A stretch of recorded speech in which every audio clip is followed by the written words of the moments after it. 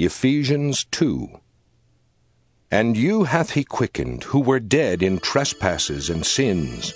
wherein in time past ye walked according to the course of this world, according to the prince of the power of the air, the spirit that now worketh in the children of disobedience,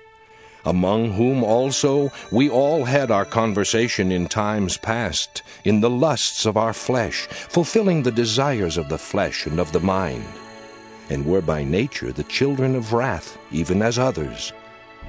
But God, who is rich in mercy, for his great love wherewith he loved us, even when we were dead in sins, hath quickened us together with Christ. By grace ye are saved. And hath raised us up together, and made us sit together in heavenly places in Christ Jesus,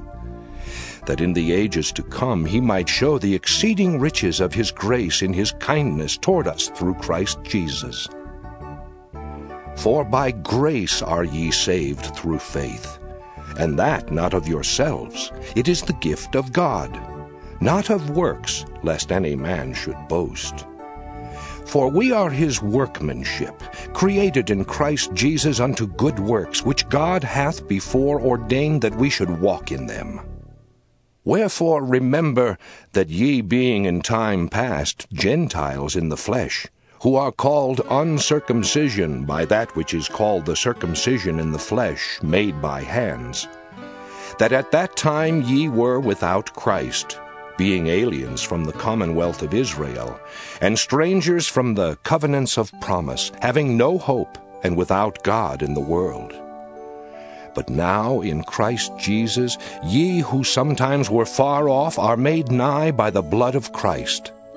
For he is our peace, who hath made both one, and hath broken down the middle wall of partition between us, having abolished in his flesh the enmity, even the law of commandments contained in ordinances, for to make in himself of twain one new man, so making peace,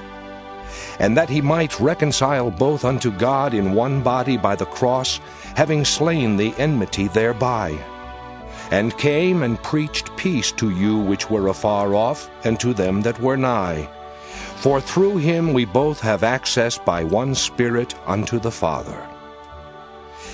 Now therefore ye are no more strangers and foreigners, but fellow citizens with the saints and of the household of God, and are built upon the foundation of the apostles and prophets, Jesus Christ himself being the chief cornerstone, in whom all the building fitly framed together groweth unto an holy temple in the Lord, in whom ye also are builded together for an habitation of God through the Spirit.